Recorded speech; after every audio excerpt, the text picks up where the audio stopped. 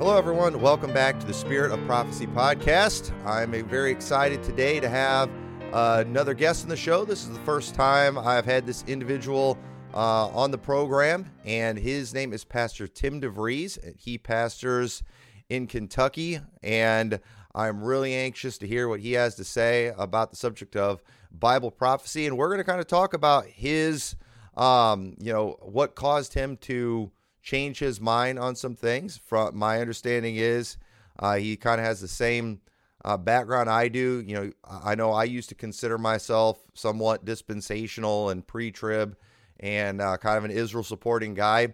And I changed my mind. And often people, they're very frustrated because it's so hard to change anyone's mind on these things. We are so steeped in our traditions and these things that we rarely can get ourselves corrected from the Bible, but it's always encouraging when you see somebody who does come around on the subject. And I like to ask them what it was that changed their mind on this, what scriptures and things like that. So we're going to have a conversation about that today. And I think you all are going to get a blessing from it and enjoy it. I have listened to several sermons Pastor DeVries has preached, and I'll leave a link to his channel in the description, and you'll have to check that out. And if you're ever in the Shepherdsville, Kentucky area, you'll have to give him a visit. I believe it's Shepherdsville, but yeah. So at this time, I would like just Pastor Tim, if you'd just like to introduce yourself to everyone, tell everyone a little bit about your church and your ministry. Well, my name is Tim DeVries from Vision Valley Baptist Church in Mount Washington, Kentucky, and we're here in Bullitt County. Just right up the road from Shepherdsville. I was an assistant pastor for 7 years at a large inner city church in Louisville, Kentucky, and taught Bible college there for 7 years. And then 14 years ago, we came out here to Bullitt County and started the church. In fact, our very first service was 14 years ago, October 4th. And so been here 14 years now, and the Lord's blessed. And just excited to be here, excited to be right where God placed it. All right, well, that's cool. So congratulations on just hitting 14 years. And like I said, I know we crossed paths, in the past. It was a big church, but I remember going there to the youth conferences and stuff way back in the day. But a lot of people there. So, so to the subject now, on Bible prophecy, what would you say was the first thing that caused you to consider the possibility that what you believed about end times was wrong? Because that's hard for us to imagine that we could be, we're Baptists, that we could be wrong on anything. But what was it that originally got you thinking that way? So I have to first mention my dad. My dad just went to heaven this year. And my dad read the Bible through more than any person I have ever heard of. And it's an unbelievable number, but it's an absolutely true number. If you ask people what my dad do, they'd tell you he read the Bible. That's what he did a lot. And years ago, my dad said to me, he said, I read the Bible and I really think we're going to go through some of these things in the Word of God. We're going to go through some of this tribulation. At the time, I dismissed it, and I said, "Oh no, Dad, don't even worry about that. We're out of here. We're not going through any of that." And so that was years ago. Well, then 6.5 years ago, two friends that I had known for about 14 years at the time, they started attending our church, and they said, "We want you to know that we don't believe the same when it comes to end times and prophecy and the timing of the rapture." And they said, "We wonder if we could just show you some verses." I said, "Well, sure, truth can be tested." And so I'm more than happy to see whatever you're going to show me from the Bible. I'm not interested if it comes from some man-made book, but if you can show me something in the Bible, I'm more than happy to dig into it and consider it.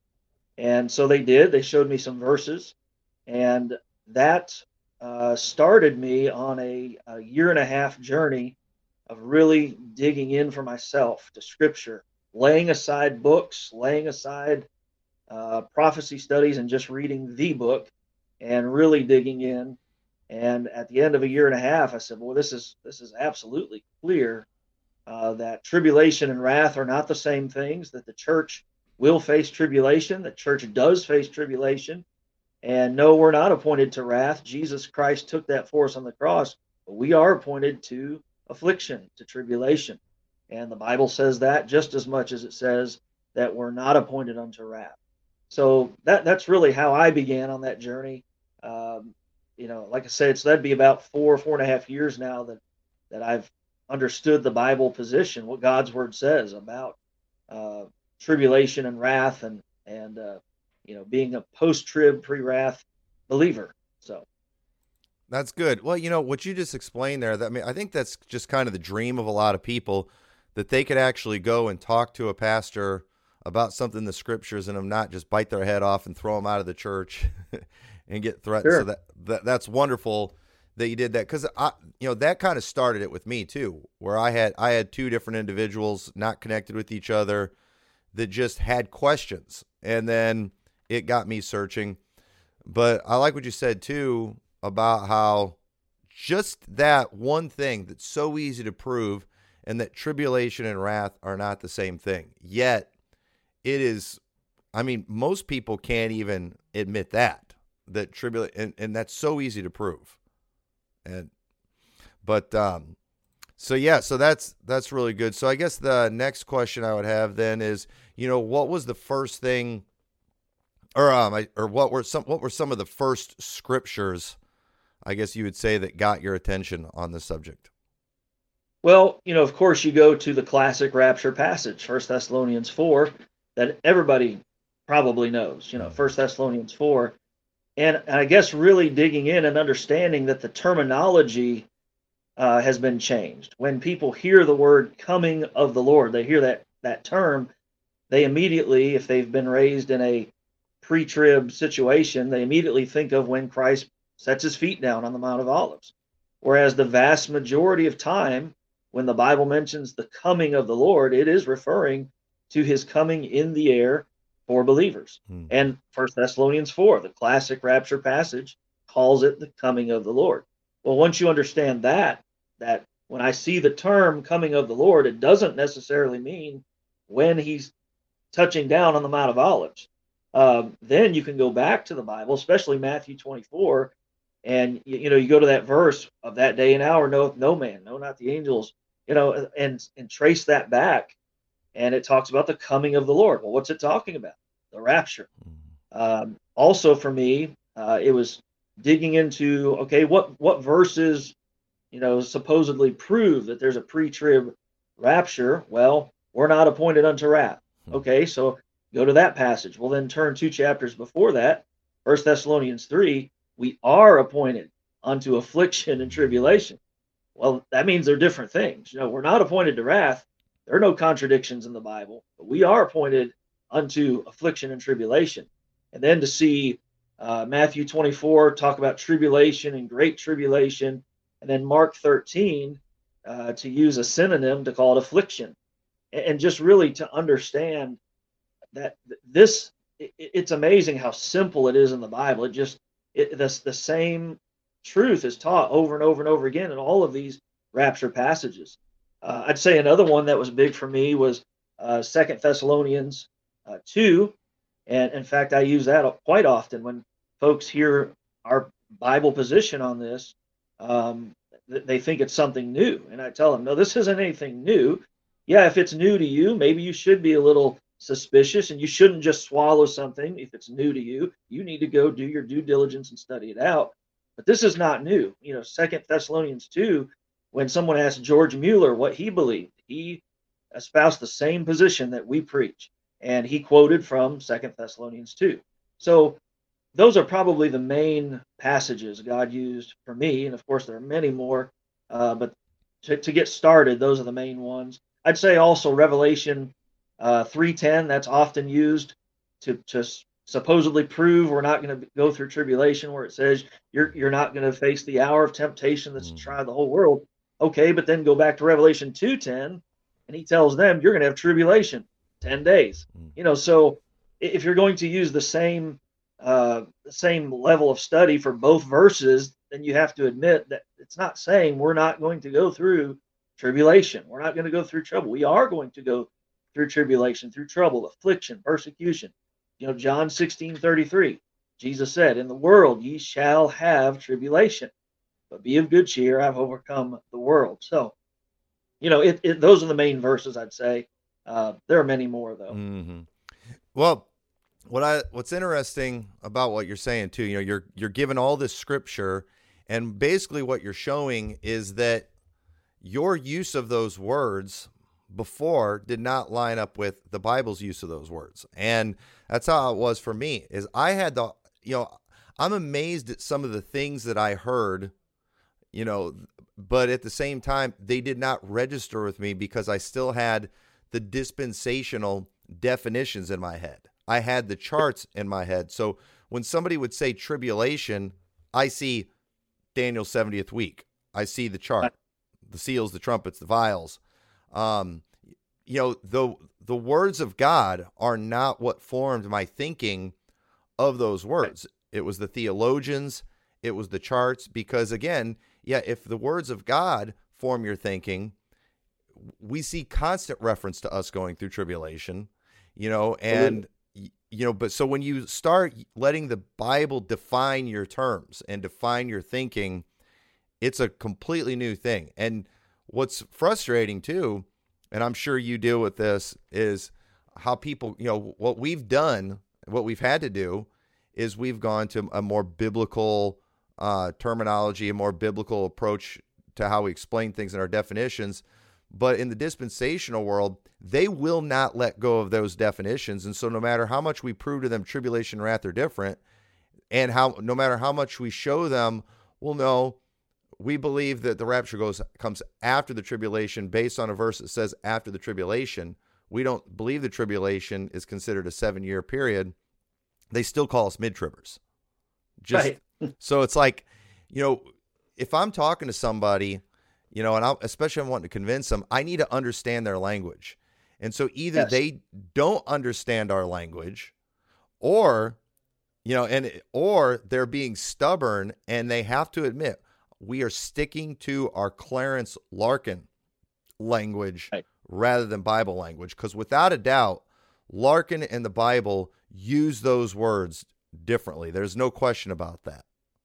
So I think the majority of people, they don't understand, and so they have it locked into this. It's this box of you're either a pre-trib, mid-trib, or post-trib, and there's nothing else. That because of what their understanding of what tribulation is, instead of just taking what the Bible says. Same with the term elect. You look at what does elect mean, and immediately with that dispensational thinking, the word Jews gets plugged in, and physical Jews, somebody from the modern day nation of Israel, and you even hear preachers say such ridiculous things like Matthew 24 is not for you, it's just for the Jews. And okay, well, why do he say Mark 13? These things I say unto all, don't take part of my Bible from me. It's all for us. It's every bit of it is.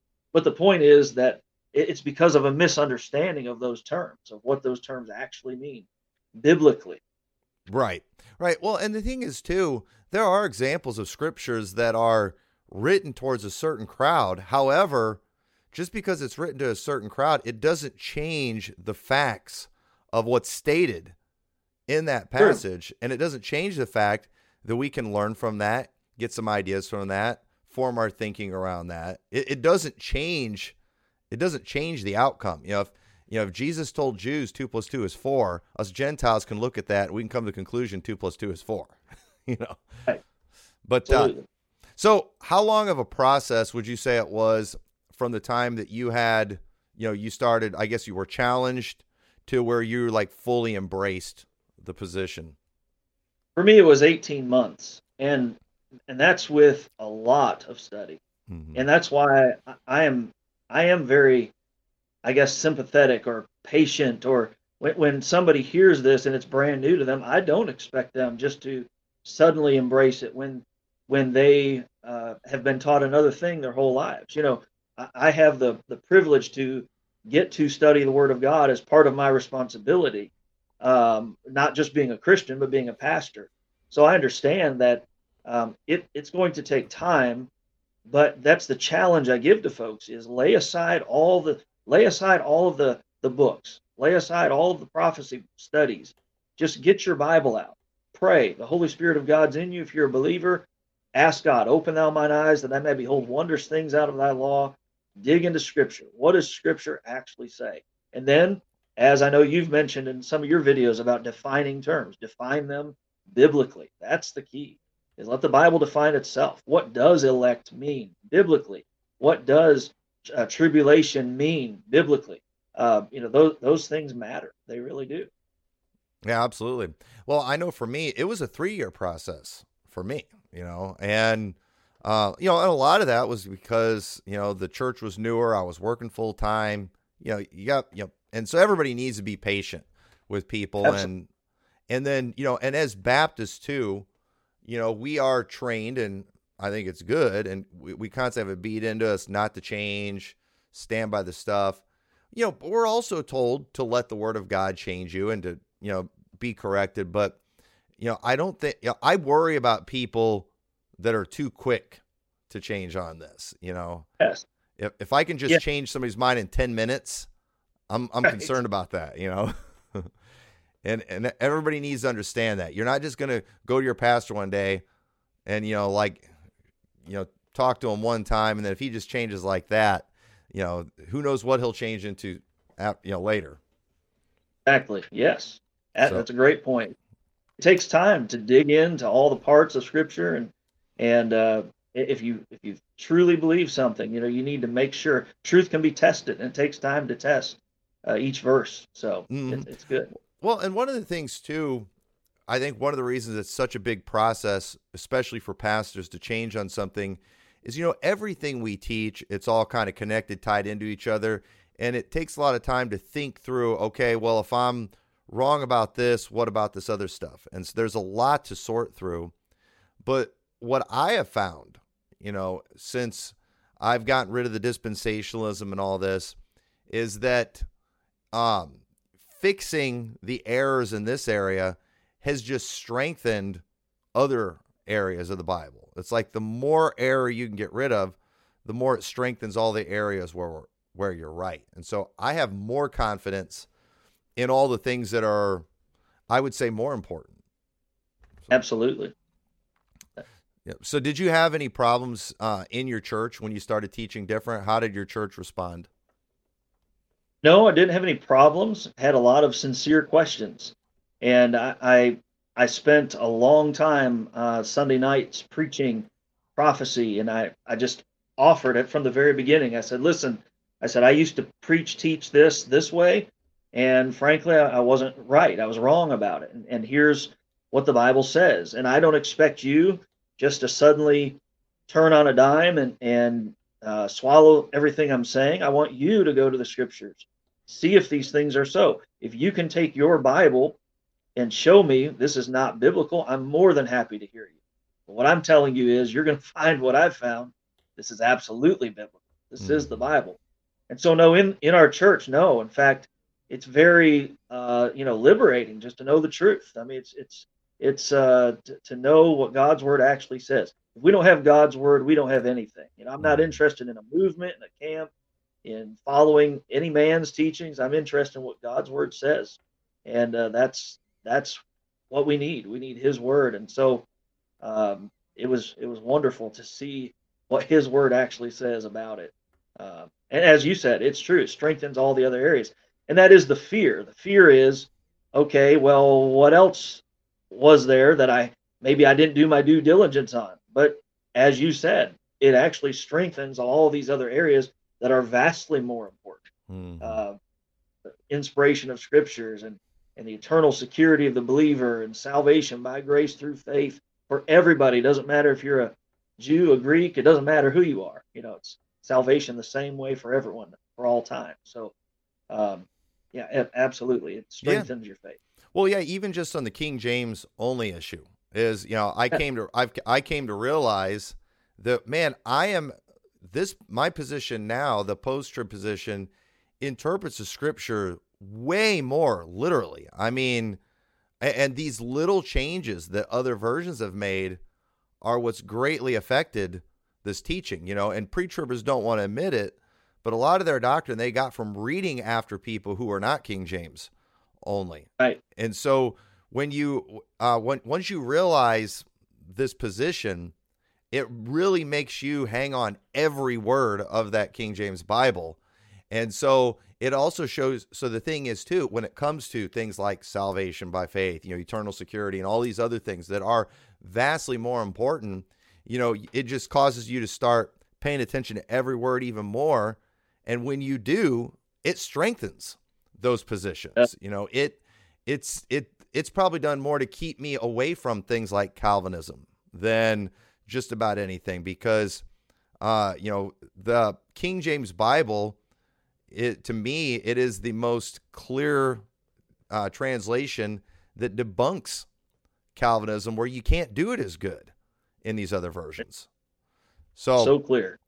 So if you're King James only, and that's why, Pastor Matt, first, I don't know if you've read his book on which one is right, but he makes a point in there that people don't like when they hear it. But yeah, he proves that you can't really be King James only in pre-trib. Right.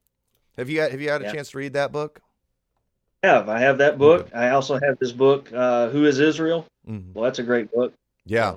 Yeah. Good. Yeah. Good stuff there. So now, that's good that your church took it good. And I know my church did good too. I think I made them trust me more too. It showed a sincerity to the scriptures, but it does seem like where the pressure is at typically, it's political. It's typically with preachers.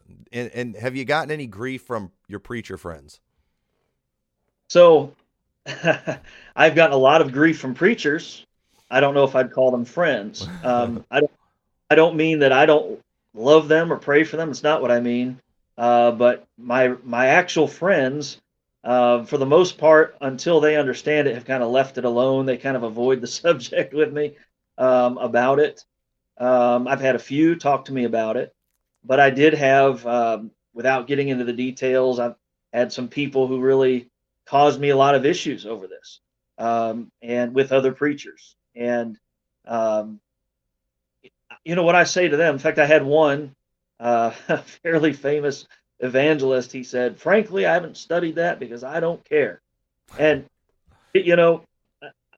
I think, do we really believe what the Bible says, that all scripture is given by inspiration of God, that it's profitable? Well, if all scripture is given by inspiration of God and it's profitable, then we better study all of it. We better know what it says, and we better care, So yeah, I did receive quite a bit of grief, and I have from other preachers, but I wouldn't say not my friends, not folks who I've known. They actually, I think many of them know my commitment to the Word of God, and they themselves are sincere people. And my absolute belief is that they're going to see what God's Word says clearly. I mean, if they don't, if not before these events start happening, they will, just from their sincere study of the Word of God. I believe that.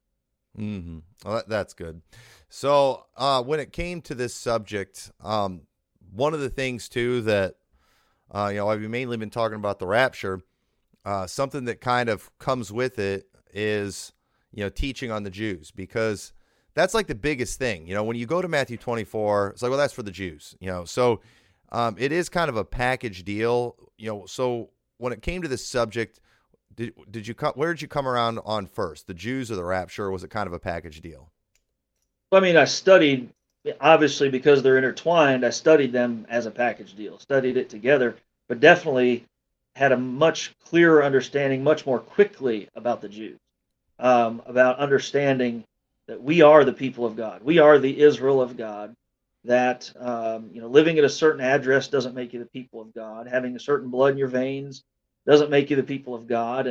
And certainly the Jewish religion doesn't make you the people of God when you say Jesus is in hell. So that was fairly quick. I mean, just from having studied and read the Bible my whole life, I don't know that I ever felt like a second-class child of God because I didn't live in modern-day Israel, But so I'd say that for me came around very quickly, just seeing what God's Word says very plainly about it. The children of the flesh, these are not the children of God. It's the believers in Jesus Christ, regardless of what physical nation you're from. I remember still preaching on that, who are the elect in our church.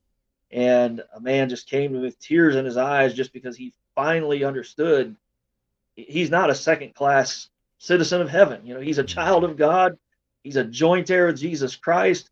He has every right that every other child of God has to the Lord and to all the promises of God. But yeah, for me, that came first. But Yeah. certainly, Yeah, that was, and that was a tough pill for me to swallow too. In fact, I remember having a discussion with my wife because, at first we were almost a little nervous. Like, man, are we going to bring a curse on ourselves preaching against the Jews? That was kind of how I felt. But then I was just like, hey, I either believe the Bible or I don't. And once I, admitted that, and I was like, I'm not afraid to preach this, Well, and also folks who want to attack what we're saying, which is biblical, they do a lot of name calling, and they'll tell us things like, "Well, you hate them, you hate the modern day nation of Israel." No, I don't. I want them saved. I want them saved like I want Canadians saved, or Mexicans, or Americans. But they need to understand they don't have a privilege with God because they live over there. They must come to God through Jesus Christ. And so, if anything, I think someone who teaches them that they have some special, relationship with God because of their background, their DNA, I think they're doing them a disservice. But it's nothing new. Jesus in his day, the Pharisees said, hey, we're the children of Abraham. And what did they mean? We're the physical descendants. Jesus said, hey, God can make, descendants of these stones unto Abraham. And then, of course, he told them there are going to be believers from all over the world coming, sitting down in the kingdom with Abraham and Isaac and Jacob. But the physical children, they're going to be cast out because there's no way to the Father but through Jesus Christ. So anyway, yeah, it's awesome to know we're the people of God. It really is. Right. Yeah, I like, and I whenever people start, yelling and screaming about replacement theology and all that kind of stuff, I always like to say, well, John the Baptist, he preached that God could replace the children of Abraham with stones. There's right. So, and then that even to me is not accurate. Replacement theology. We are the Israel of God. We didn't replace them. We are the Israel of God. Now, I understand what Jesus said. He said, I'm going to take the kingdom from you and give it to a nation, bringing forth the fruits thereof. Well, what nation is that? It is the church. But that's been God's plan all along, that there be a people of God made up of believers from every physical nation. So, well, the best word, like I said, if we want to use Bible words, which I keep trying to train myself to use more, is in Hebrews it talks about until, the carnal ordinances that were imposed on them until the time of Reformation. And so I believe Jesus reformed Israel, and so we are Israel reformed, basically. That's good. Yeah, that's biblical. So yeah, but anyway, so let's or what advice do you have for those who are just frustrated because their pastor just still hasn't come around on this subject? Well, if it's a matter of somebody in their church, you need to be in a church where you trust your pastor to some degree, where you trust his sincerity, you trust his doctrine, especially on the most important things like salvation, the Word of God, holiness of life, those kinds of things. I would say if your pastor's sincere, you need to give him time to study it out. You need to give him time to dig into the Word of God. Now, if at some point your pastor is more committed to man-made books than he is to the Bible, and I'm not saying hey, you talk to him this week and by next week he hasn't changed, you run. But I would say if your pastor's more committed to man-made doctrines and books than the Word of God, then you need to go to a place where your pastor preaches the Word of God faithfully and promotes the Word of God to you above all other things, above all other books, above all other people, the Lord Jesus Christ. So that's what I would say. I would say if your pastor's sincere, give him time, give him plenty of time to study, give him months. It took me a year and a half. It took you 3 years. If your pastor's soul winning and loves the Lord and he's sincere, loves the Word of God, give him time to see it, Um, but that's something you just have to pray for wisdom, ask the Lord for direction for your family about. So. Right. Yeah. And I think both of us would agree too that, no one should go into a church and blow it up over this issue. If you have a church that's an established church, it's been there for years and they're pre-trib, you can't, it's pretty arrogant to just go in there and with the attitude, I'm going to change this church more into my image. And, and oh, sorry, go ahead. I'm sorry. I'm just commenting on what you said. That the two men who came to me, they came with a heart of sincerity and humility, and saying, "Hey, we want the truth." Well, as a pastor, man, you should be thankful for men like that, and say, "I want to hear what these guys have to say," And so, but yeah, absolutely, we shouldn't go in. They didn't come in blowing up a church. They didn't come trying to tear anything down. They went to me and said, "Here's what we're seeing," So I greatly appreciate them for that. Yep. Yeah. And both of us have been a part of, great pre-trib churches that we wouldn't want anything to happen to, and nothing should happen to. Right. So, well, to kind of end this, something I like doing with these, I call it, let's talk about pre-tribbers, segment. And so just a few questions along those lines. Do you still get along well with pre-tribbers? Yes, I do. I determined long ago that I would never make it a matter of fellowship, whether somebody agrees with me about the timing of when Jesus comes. If we believe salvation's by grace through faith, Jesus alone, and we believe the Word of God's perfect, inspired, inerrant, infallible, and we believe in holy living and soul winning, we can fellowship. I mean, we can. But, you're never going to agree with anybody 100%. And so, yeah, I do. I get along very well with folks who believe pre-trib rapture. And I'm convinced, as I said, that if they had the time and took the time to study the Bible, and it takes time, it takes a lot of time, especially when you have to undo your preconceived notions and ideas. But I'm convinced that they will see clearly what Scripture says. And if they don't see it from Scripture, they will be convinced when these events start happening. And none of us are going to say, "See, I told you so." We're just going to say, "You know what? Look, don't worry about this. This is what Scripture says. So God said this is coming." So, hey, we're right where we need to be. Things are okay. In the world, ye shall have tribulation, but be of good cheer. I've overcome the world. So, yeah, absolutely. I get along great with those who want to get along with me. I do. Right. Well, and I think sometimes I surprise people because, I have a podcast dedicated to Bible prophecy. I preach passionately about it, but I literally have zero issues fellowshipping with pre-tribbers, having them preach in my church. I have no problems with it. But now, do you have, if you had people that just will not fellowship with you because of your position? Absolutely. And that's where, again, I've had many people, as far as preachers especially go, who will not fellowship because of that, and who actively work against us, to try to besmirch us or whatever. But then that's where I've said back then, when I was the one being disfellowshipped, I said, "Hey, I would never separate fellowship with somebody over this matter." Okay, well then, now I have some friends who do see biblically, they do see, hey, we're going to face tribulation, post-trib, pre-wrath, and they almost want me to separate from pre-tribbers. And what I tell them is, look, these folks are exactly where I was 5 or 6 years ago. These are sincere people who love the Lord, who are serving the Lord, winning souls. I'm not going to separate fellowship with them just over the matter of the timing. If they will take the time, I'm convinced they'll see God's word, what it says, and I can certainly fellowship with him even if we disagree on this. Right.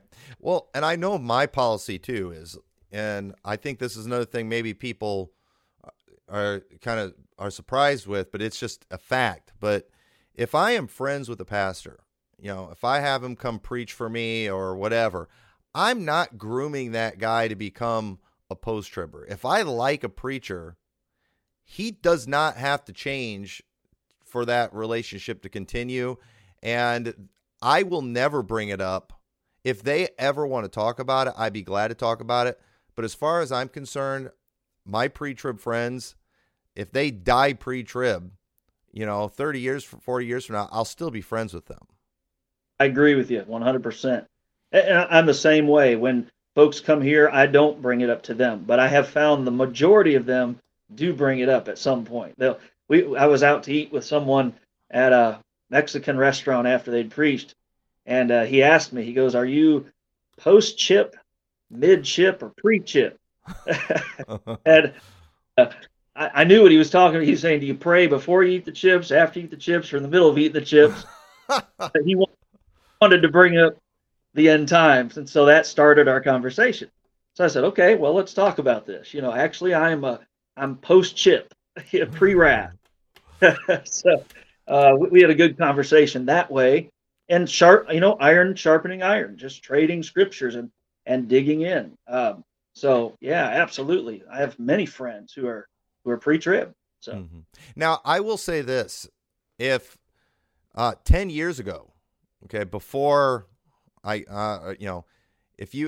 probably would have broken fellowship with somebody if they'd have said they were post-trib, simply because I did not fully understand the issue, right. Which one of the things that I did too, because I had a lot of people who challenged me after I became post-trib. It's like, you shouldn't be fellowshipping with pre-tribers. And I'm like, well, that seems kind of stupid. And then I went to the scriptures again, and I was like, what was the battle on that day? It was never on the timing of the rapture in relation to the tribulation. The fight was always, is there a literal return? Is there a literal resurrection? And right. pre-tribbers are in that camp. So yeah, they have coming again and bodily, and he bodily rose from the dead. Exactly. So right. This is something to divide fellowship over. It's not. It's something to be preached and taught. It is important, but it's not something to divide fellowship. And again, it's something that we should care enough to. For me, again, I'm exactly where those folks. I was exactly where those folks are. Sincere, soul winning, loving the Word of God, and I just hadn't dug into that subject. So. I had somebody tell me one time that post-tribbers were divisive because at a post-trib conference, it was all post-trib speakers and no pre-tribbers. And it was just like, one thing is like, well, I wouldn't expect them to invite the post-tribbers to the pre-trib conference. Yeah, I don't know how. And that is one issue I've had with folks who say, why do you have to preach? Okay, if it's not something you divide fellowship over, then why do you have to preach it? Well, you have to preach it because it's the Bible and because it's the truth, So, and why do you have to preach pre-trib? So the point is we should preach the truth, the whole counsel of God. It is important. It's very important, but it's not something to divide with somebody over. I think of Apollos. Anytime I disagree with somebody on something that's not a matter of, salvation or the Word of God, I think of Apollos and Aquila and Priscilla and how they expounded him the Word of God more perfectly. What if they just thrown this guy out and said, "Hey, he's not teaching right, so we're just done with him"? No, what they did is they taught him the truth. So I appreciate people with that spirit of teaching who want to help others understand the truth. That's good. That's good. So, in your opinion, do you think that the independent fundamental Baptist world will remain mostly pre-trib in the future? Or do you think this is something that will maybe die out once the popes are gone? I think there will always be some strong and even sometimes domineering pastors who are not as committed to Scripture, in my opinion, as they should be. I think that'll always be the case. But I think that the more people lay down the books and pick up the book, the more we can encourage people to get in the Word of God, the more and more folks are going to see this is just not scriptural. It's just not biblical. So I don't think it's going to go away. Just like any other false doctrine, it doesn't really go away. But the more people we can get committed to the Word of God, the more they'll start to see the error in, the pre-trib position. So, Mhm. Well, one of the things that I've noticed over the years is because the amount of pre-trib books I have in my office and I've read is astounding, and I still read them all the time just to test to see if I can debunk those things. But we are making ground in the sense that there's less scriptures that they are using wrong because we've clearly proven their error in those. So they've got way less ammo. But the other thing that's happening too is even in the more difficult scriptures, their interpretations are getting weirder and even more extreme, which causes, I think, the error to be more exposed.